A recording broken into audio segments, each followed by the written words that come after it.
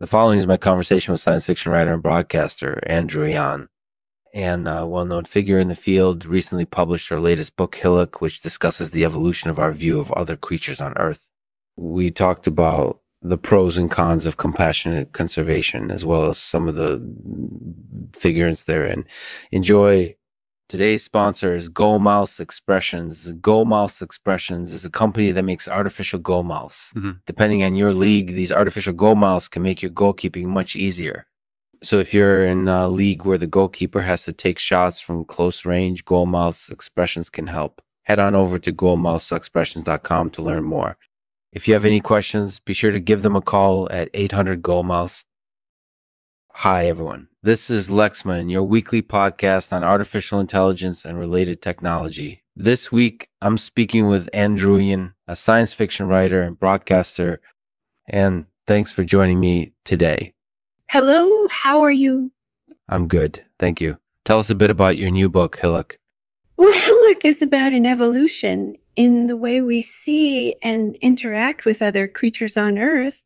We go from thinking of them as hillocks, which is their natural size and proportion, to thinking of them as miniature versions of ourselves with unique sets of skills and abilities. That sounds really interesting. Can you talk a bit more about that? Sure.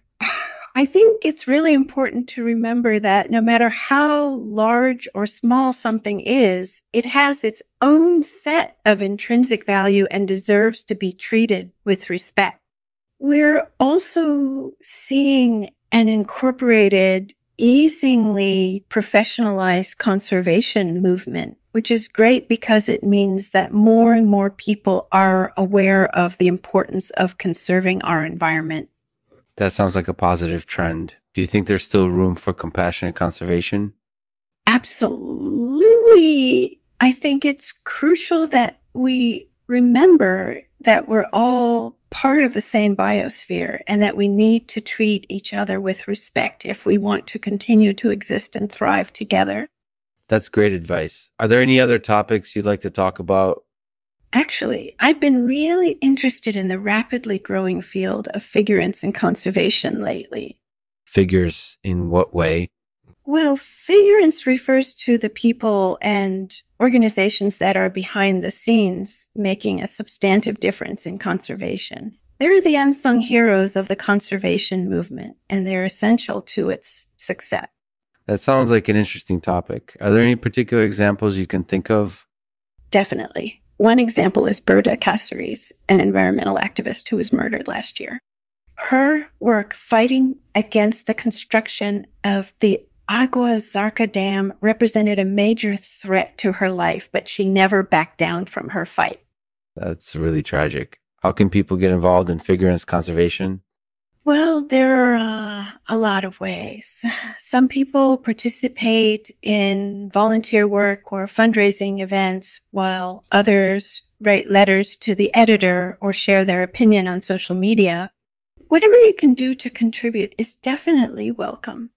That sounds like a great way to get involved. Thank you for your time, man. You're welcome. Thanks for having me. Thanks for joining me, everyone. Be sure to check out Druyan's new book, Hillock, and join the conversation about compassionate conservation on social media using the hashtag compassionate conservation. You can also find out more about figurants conservation at figurants.org. And Druyan will read a poem for us titled How Many Peacocks? How many peacocks? In the jungle, in the forest, across the jungles and skylines of the world, how many peacocks? How many peacocks? How many peacocks?